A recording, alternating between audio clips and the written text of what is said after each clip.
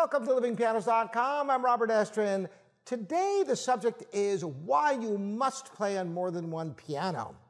Now, I am very fortunate because I'm always surrounded by pianos. As a matter of fact, when I was born, there was a piano in my bedroom, and upstairs, my father had two pianos up there.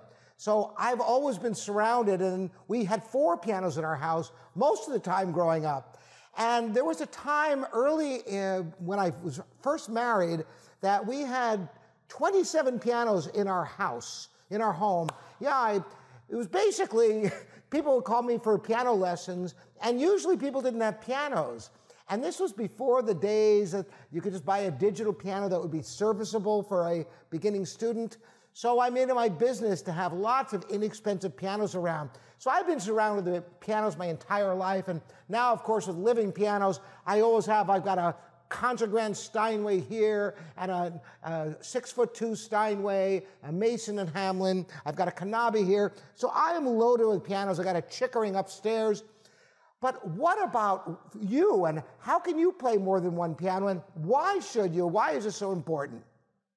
Well, you know, my wife is a flutist, my daughter is a violinist, and naturally, most instrumentalists can take their instrument with them wherever they go.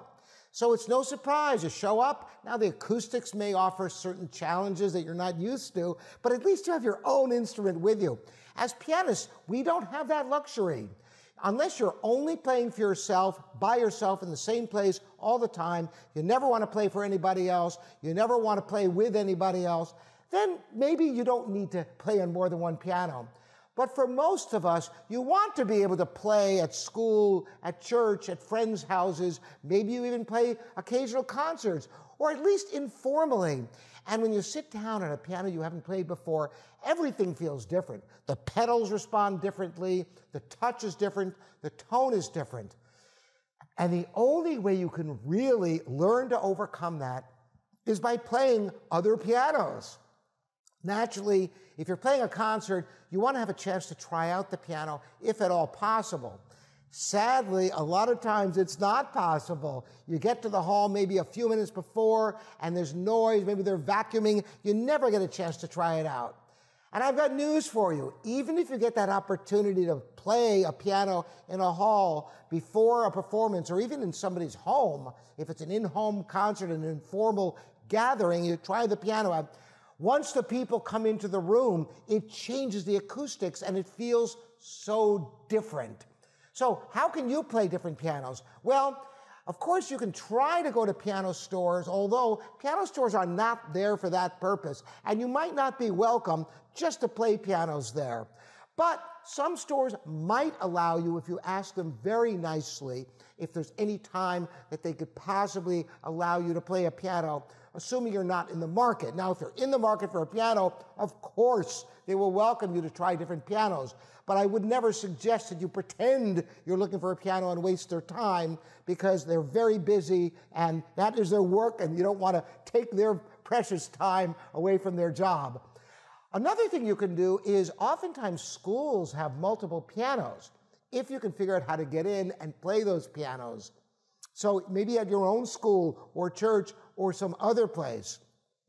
If you're on vacation and you're like me and you're jonesing for a piano, you might scope out the bar to see if there's a piano there, or maybe tucked away in a corner outside of some of the convention rooms. I always make a beeline for these pianos. So there are many different places you can try out pianos.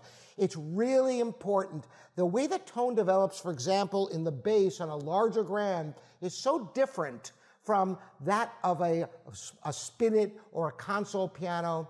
If you're playing on digital pianos all the time, you don't even have anything close to the feel of a grand piano, even an upright.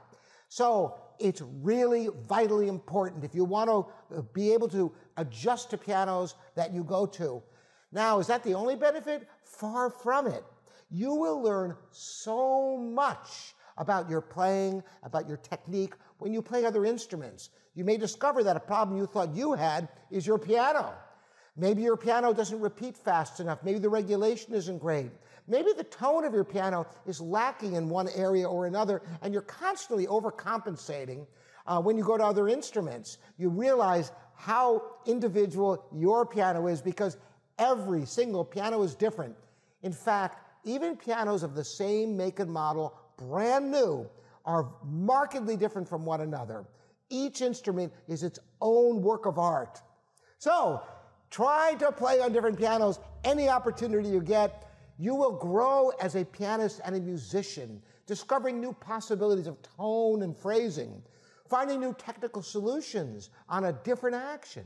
Try it out. Let me know how it works for you. Again, I'm Robert Estrin. This is livingpianos.com, your online piano resource. Thanks so much for joining me and subscribing. We'll see you next time.